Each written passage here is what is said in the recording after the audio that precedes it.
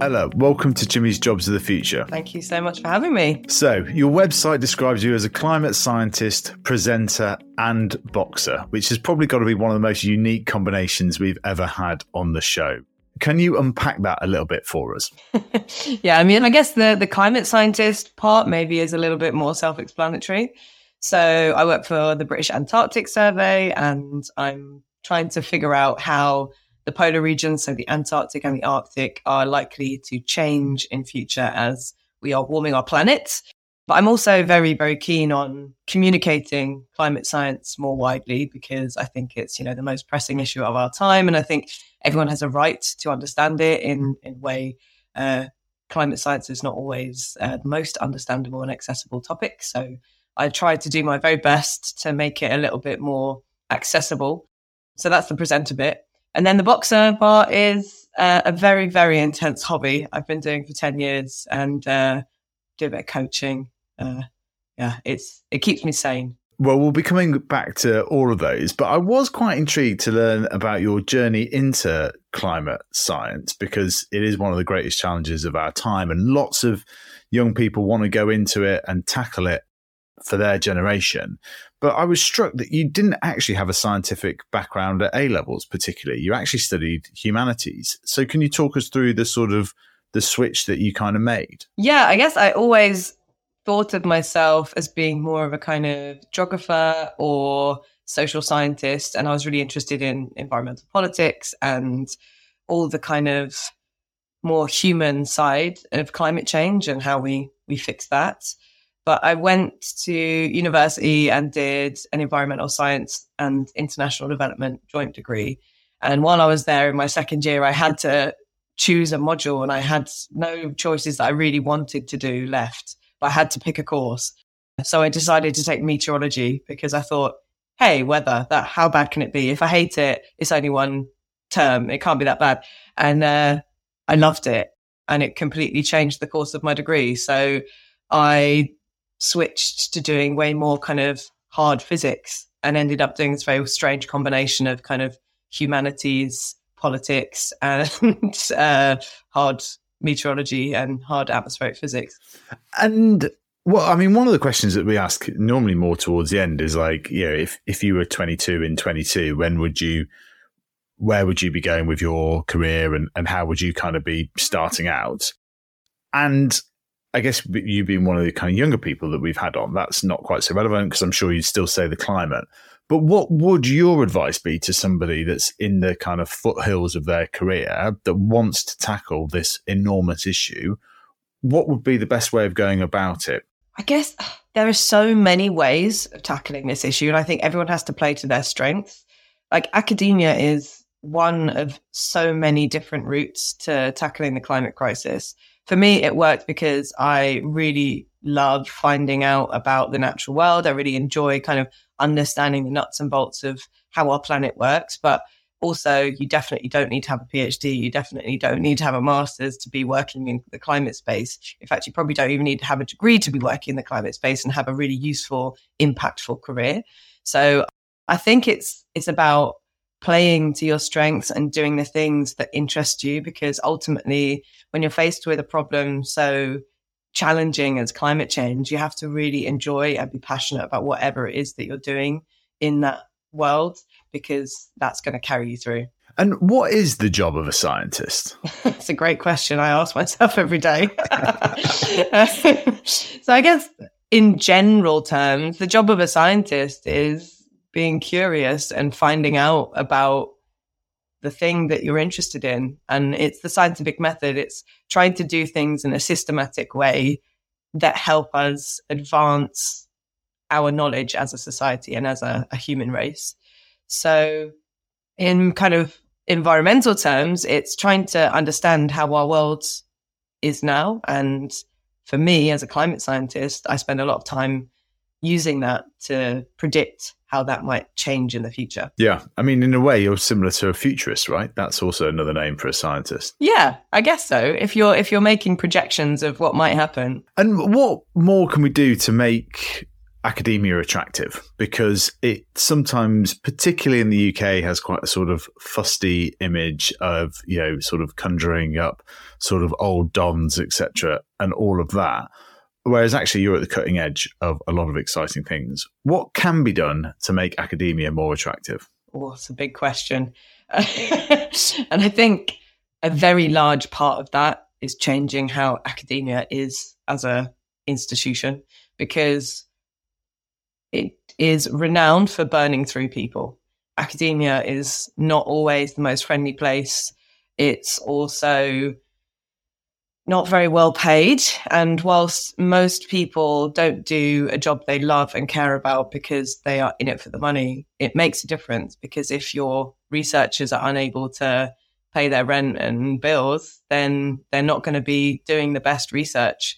So I think there's a few things like job satisfaction is really, it's about the actual work itself rather than the kind of structures that sit around it. And actually, to make academia more attractive, it has to be more diverse. It has to not just be middle-aged white men.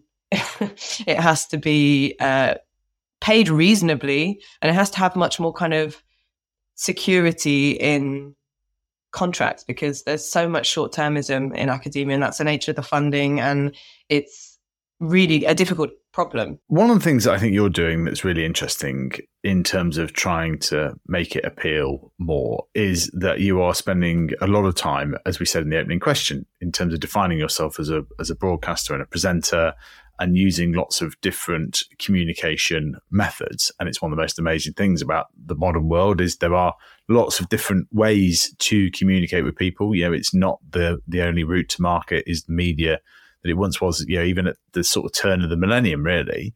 What have you found to be the most effective form of communication across the different platforms for promoting your agenda? Oh, God. I use YouTube a lot because I think it's more long form and I can sort of finesse and hone what I want to say. And also I quite like that it's bite-sized, because I make videos that are like, I'd say between 3 and 6 minutes primarily, and explain a particular topic or thing.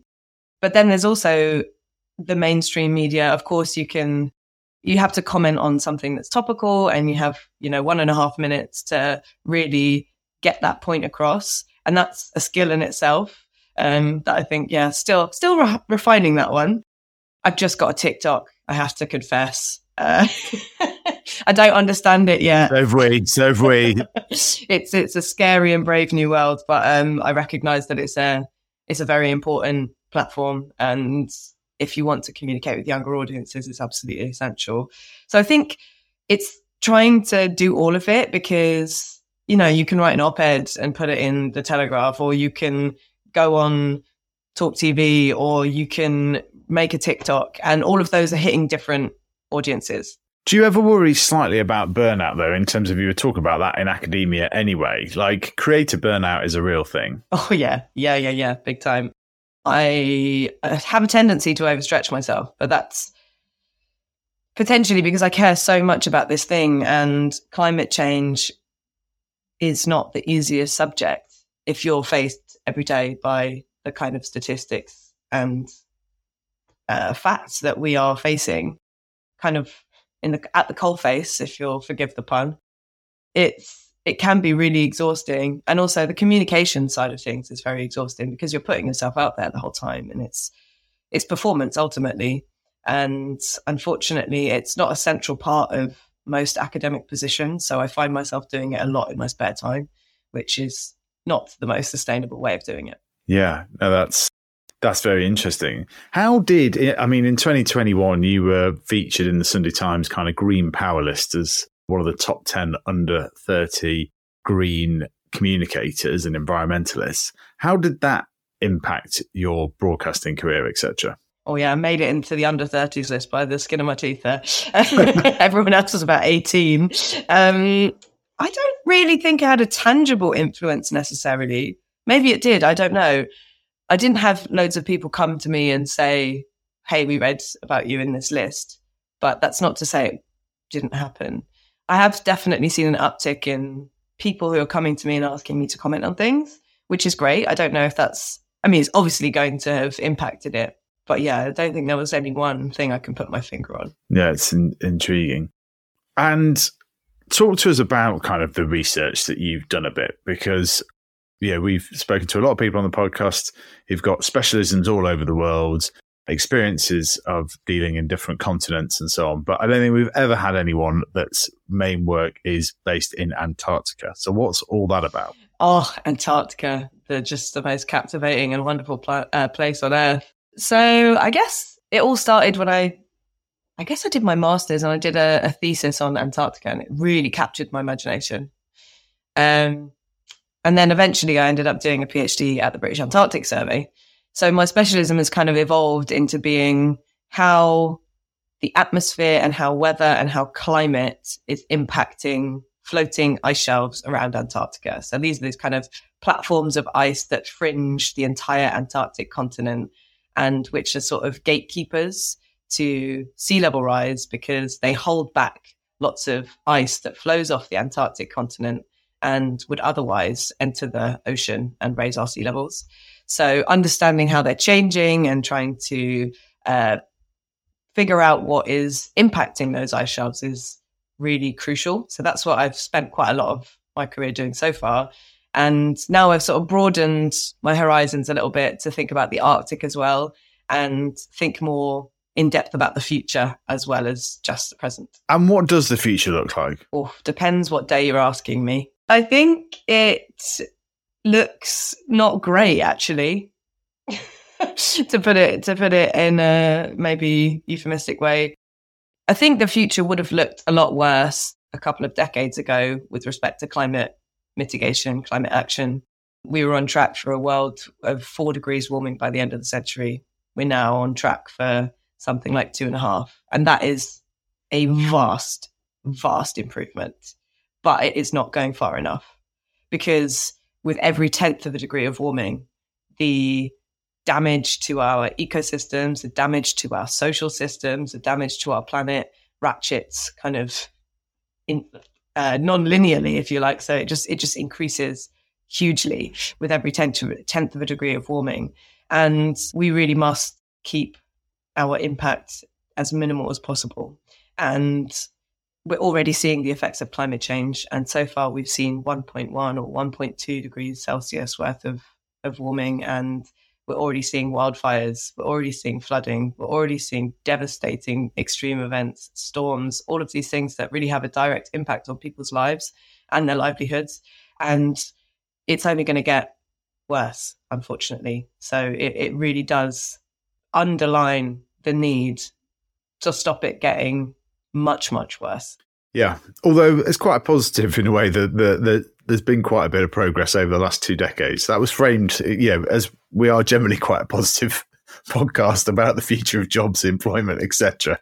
So there was some chinks of light in there. Yeah, and ultimately we are working in a climate field.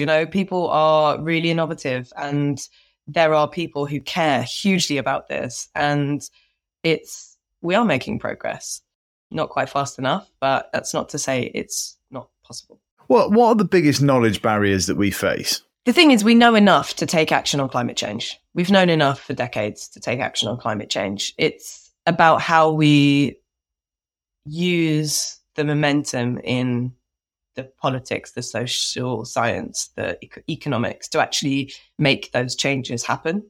And in terms of the scientific understanding, there's still lots to be learned with kind of tipping points, which are these sort of thresholds beyond which the natural system moves into a completely different state.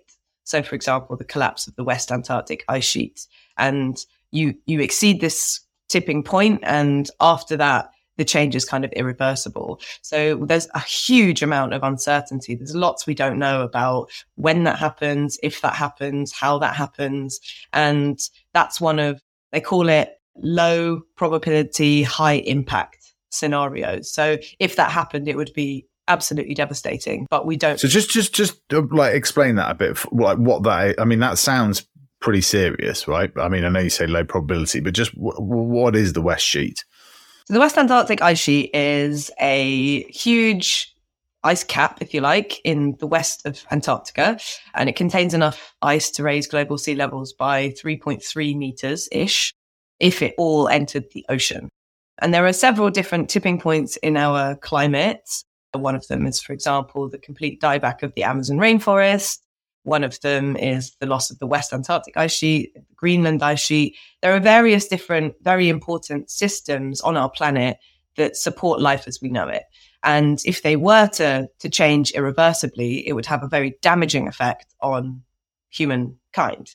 So there are these sort of thresholds. They're not hard and fast thresholds, but we think they exist and have existed in the past, where if we tip over, if you like, this point, then the changes in that system will become irreversible on human timescales, at least. And, we enter a completely different world. So if the West Antarctic ice sheet were to collapse, and the big question is if, how, and when, it would raise sea levels by more than 3 meters worldwide, which is, of course, very coastline changing. Yeah. Even as a climate novice, I can appreciate that. But you say it's a low probability event, but what other kind of catastrophic things like that are on the agenda that could happen? Well, they're low probability, but with every increment of warming above around 1.5 degrees Celsius, the probability increases. So I think that's the thing to really remember. The more we push our climate by warming it, the more likelihood of these sorts of events happening becomes. So it's things like the dieback of the Amazon rainforest, the loss of Arctic sea ice in the summer, the melting of permafrost in the Siberian tundra, for example, a variety of different systems that are really vital for our life on Earth. Just to unpack the Siberian example there. So we have in the high Arctic, we have a kind of band around the Arctic. There's the Arctic Ocean, which is, of course, a frozen ocean, and then surrounded by continents. So Alaska, Canada, Siberia, parts of Scandinavia. And where there is soil, it is permanently frozen. So it's called permafrost. And it contains huge amounts of fossilized plant matter and carbon and all of these kind of dangerous greenhouse gases, if you like, trapped in this frozen soil. So if it if it thaws, then it starts to release all of these greenhouse gases, and that kind of accelerates warming further. But also it's trapping a whole bunch of carbon in the soil. So the loss of that permafrost would be a significant tipping point. Fascinating. What's the coolest bit of science you've been involved with? Oh, I've done so many cool things. I'm extremely lucky. Can we just take a moment there how I segued from Siberia to the coolest bit of science? I'm really proud of that. So proud that I only realised it afterwards. Some of the best puns, take a little while to hit. The coolest bit of science I've ever been involved in was 100% going to Antarctica. That is hands down always going to win. It's the best thing I've ever done, ever. We went to the Antarctic Peninsula, and I was involved in this airborne campaign to measure the atmosphere, the very bottom layer of the atmosphere right next to the ocean, to try and get an idea of how much the Southern Ocean, which surrounds Antarctica and is still very unsurveyed, how much heat, how much carbon dioxide, how much all the other greenhouse gases, how much it's absorbing and storing long term, because that has a really important bearing on the rate of climate change that we observe worldwide, trying to figure out whether that's likely to change in the future. So getting to fly around in a teeny tiny little twin otter 2-prop engine aircraft, which fits you, the pilot, and one other scientist in the back at 50 meters above the sea ice was just, for an adrenaline junkie like me, fantastic. And what was it like? It's the only continent I've not visited. Would love to at some stage, although not a high priority now that I've got two small children. But what's it like? It's like another planet. It's the closest thing I think you can get to being on the moon. And for me, it really emphasized like the vastness and the power of the natural world. It makes you feel super insignificant, and particularly when you're doing an aircraft campaign, because you have you take off from the base where there's, 150 people or something, and then you fly away, and within minutes, there's nothing. You can't even see the base anymore. And it's just this vast white emptiness of these like towering peaks and incredible vistas and amazing mountains. And honestly, it's just breathtaking. Sounds incredible. Now, we got introduced via Patrick at Sea Monster. How did it come about? How does that, when you get a message like that, sort of saying, we're thinking of repurposing an oil rig? Just talk us through how that happens. Yeah, so at the time, we hadn't thought about the actual idea itself. So it was Patrick approaching me and my colleague Amelie saying, we want to do something that's related to weather. We're really interested in clouds. We kind of want to make it a little bit related to climate, and we want to use our strengths as well. So we're assembling a team, and we'd love you to be contributors, basically. And the idea just really spoke to both of us, and I think we both leapt at the opportunity to be involved. And I recognize, Patrick's amazing, and the work that New Substance do, and all the drone shows, and all of the kind of creative, big design-led pieces they do is all so exciting. And it was such a cool concept that I was really, really keen to be part of that, because it's a different way of working to the kinds that I'm used to. And it's obviously a great kind of way. We started talking about communicating sort of climate challenges and the science behind it. It probably is one of, like you say, the most creative ways that you can actually do it. What was your kind of involvement with it all? How did you help design this incredible space? So I've been a board member, which is a very generic term, I guess, since the very beginning. So I was kind of involved in workshopping it and shaping the actual idea itself. And all of us together, I'll confess, Patrick was very important in driving that. But all of us together came up with this idea of repurposing an old industrial relic from the North Sea, this gas platform that has had its life extracting from the natural world, and to transform it into something that showcases what we can do, how we can go forwards, how we can turn that history into a more positive, sustainable vision of the future. And that reimagination, that positivity, that optimism that was kind of inherent in that project was so, so crucial.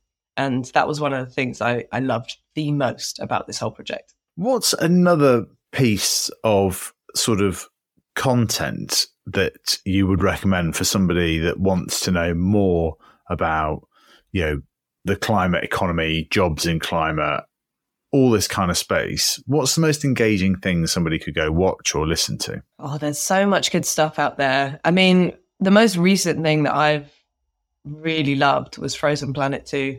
So the latest David Attenborough series. I cried my eyes out the last episode. I'm not ashamed to admit it. I think it's one of the most compelling ways to tell a story about our changing planet. And I think I'm a firm believer in the power of storytelling for action. And I think those stories that come across in that sort of powerful type of filmmaking are so important. Yeah, I agree. I love the bits at the end where they explain how they put it all together, right? Like, as somebody who's quite interested in the jobs and all this side, and how much it's changed in the last 15 years and what they're able to do is really quite inspiring. But also, there's a lot similar to, a lot of the entrepreneurs we speak on the show in terms of the amount of effort, time and failure that goes into creating something like that is extraordinary. Oh, yeah, that's the thing. Like the failure in so many professions is just not talked about. Science is one big fail. And that's how you advance, right? That's how you make those mistakes. You try something, it doesn't work. You try something else, that doesn't work. But it's that perseverance that eventually you'll make that advance. And it's only once you look back and you see how far you've come that you really see it. But at the time, it feels impossible. But those sorts of failures are so critical because they help you learn. Totally. It goes back to your point about the passion, right? Like, if you don't have the passion, you won't have the ability, you won't the resilience just won't be there to get up and go again and again. Exactly. Do you sometimes think about how life might have turned out if you hadn't done the weather course? Oh, yeah, big time. Or if I'd never kind of learned about climate change. I learned about climate change when I was 14 with a very fantastic maverick geography teacher. And I think at that point, we didn't really have climate change on the curriculum. And it was amazing that I got to learn about it. And I don't think I would have been so inspired and captivated by the idea if it hadn't been for that. So there's so many what ifs. I don't know what I would be doing. I've always thought I'd like to be a firefighter as a plan B. Although I did want to be an actor for a very long time, which probably tells you everything you need to know about my presenting career. Yeah. No, well, it's a good way of like molding all these things, isn't it? I want to come on to the boxing because I'm fascinated by that. But just as a final sort of thing on the environmental side, like I think your point about Frozen Planet 2 from David Attenborough is really inspiring. A very, the cinematic element of it and so on, and trying to explain some of the complex sides of it and impact that's having is an amazingly powerful way. I just wonder what you thought of the sort of Just Stop Oil protesters at the other end of the spectrum with that, and what you think of that as a kind of communication and campaign technique. What I think about it is that we need every single hand on deck to change the state of how climate is. We need action yesterday. We need action today. And everyone has a different way of doing that. It can range from me going on TV and talking about climate change. That's a climate positive action. That's something that I feel like I'm doing that works to my strengths. But also, you can sign petitions. You can take a placard out onto the streets and wave it. Some people throw soup at paintings. There's so many different tactics that need to all work in concert to make change happen. And regardless of what you think about the kind of specific tactics of any particular kind of direct action, activism, protest, stunt, I think actually the need, the urgency for action from all fronts is so great that we need all of it happening all at once.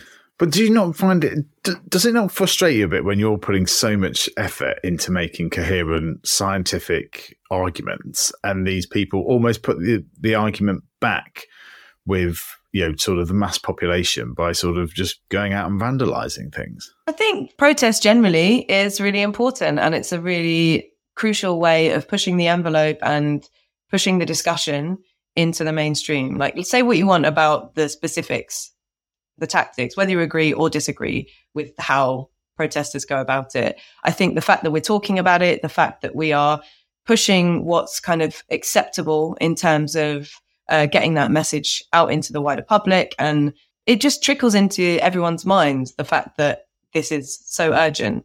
So I think actually in the sum total, when we look back at it like 30 years from now, we're not going to point at a particular protest and say that was the change, but it's all of it happening as a kind of in the sum of its parts that I think makes the difference. We could probably do a whole nother podcast on the campaign techniques of various different things. So I'm sure we could. We'll leave it at that. But one of the things, like in terms of that was really intriguing about your stories is the boxing element and you setting up, whether it's called a side hustle or so on, you're founding Soulstar, which is an incredible story about getting more women into boxing. Yeah, boxing changed my life, and I want everyone to have access to that, because boxing gyms are not traditionally the most welcoming places for women or people, just generally people who don't necessarily associate themselves with that sort of traditionally macho way of being, whether they're a man or not. And we really wanted to encourage people who felt kind of intimidated or turned off by that idea to get into martial arts and combat sports, because it's honestly so amazing. My boxing gym, Islington Boxing Gym, that I competed for and now coach at, if it hadn't been for the community, I would not have stayed there as long as I did. It is the best thing about boxing. It's like this family and so supportive, and the people I've met are just unbelievably wonderful. And boxing has really, it's shaped the course of my life generally, personally, and I guess possibly even professionally as well. And we wanted to make that accessible to everyone. What led you going to do boxing for the first time? A bunch of different reasons. I was very angry as a young person, and I didn't really have an outlet for it. And boxing seemed like a cathartic thing to do. And it is so good for mental health and physical health, of course, as well. But all of that, I did one session and that was it. I was so hooked instantly. And I think with boxing, it's either for you or it's not for you. And you know that very quickly. So go and give it a try, basically. So go and give it a try. Yeah. And also, I think the other thing to say is that boxing gyms, many of them are some of the friendliest places ever, but you just have to step through the door. And the stepping through the door is the hardest part. Well, I think that is a very good way to finish this interview. Ella, thanks so much for coming on Jimmy's Jobs of the Future. It's been a real pleasure to have one of our first academics on the show talking about that side of life, and somebody who is so much at the forefront of communicating what is a vastly complex topic and different ways. And we will check you out on TikTok as well, which is, we've just had a bit of success there as well. But like you say, it's a real skill defining these minutes and so on. Like, it is very interesting. So yeah, thanks so much for coming on, Ella. Thanks for having me. It's been great. Thanks for listening to Jimmy's Jobs of the Future. We've come a long way since our first episode, when I started recording this on my own in my daughter's nap times. We are now a team that not only pulls together a podcast, but also creates content on multiple channels, whether that is our Substack, looking at the latest trends in business, entrepreneurship, and the future of work, or some of our more light-hearted takes on TikTok, and of course, our best moments are on YouTube. To find all our socials and best content links, click on the links in the show notes below.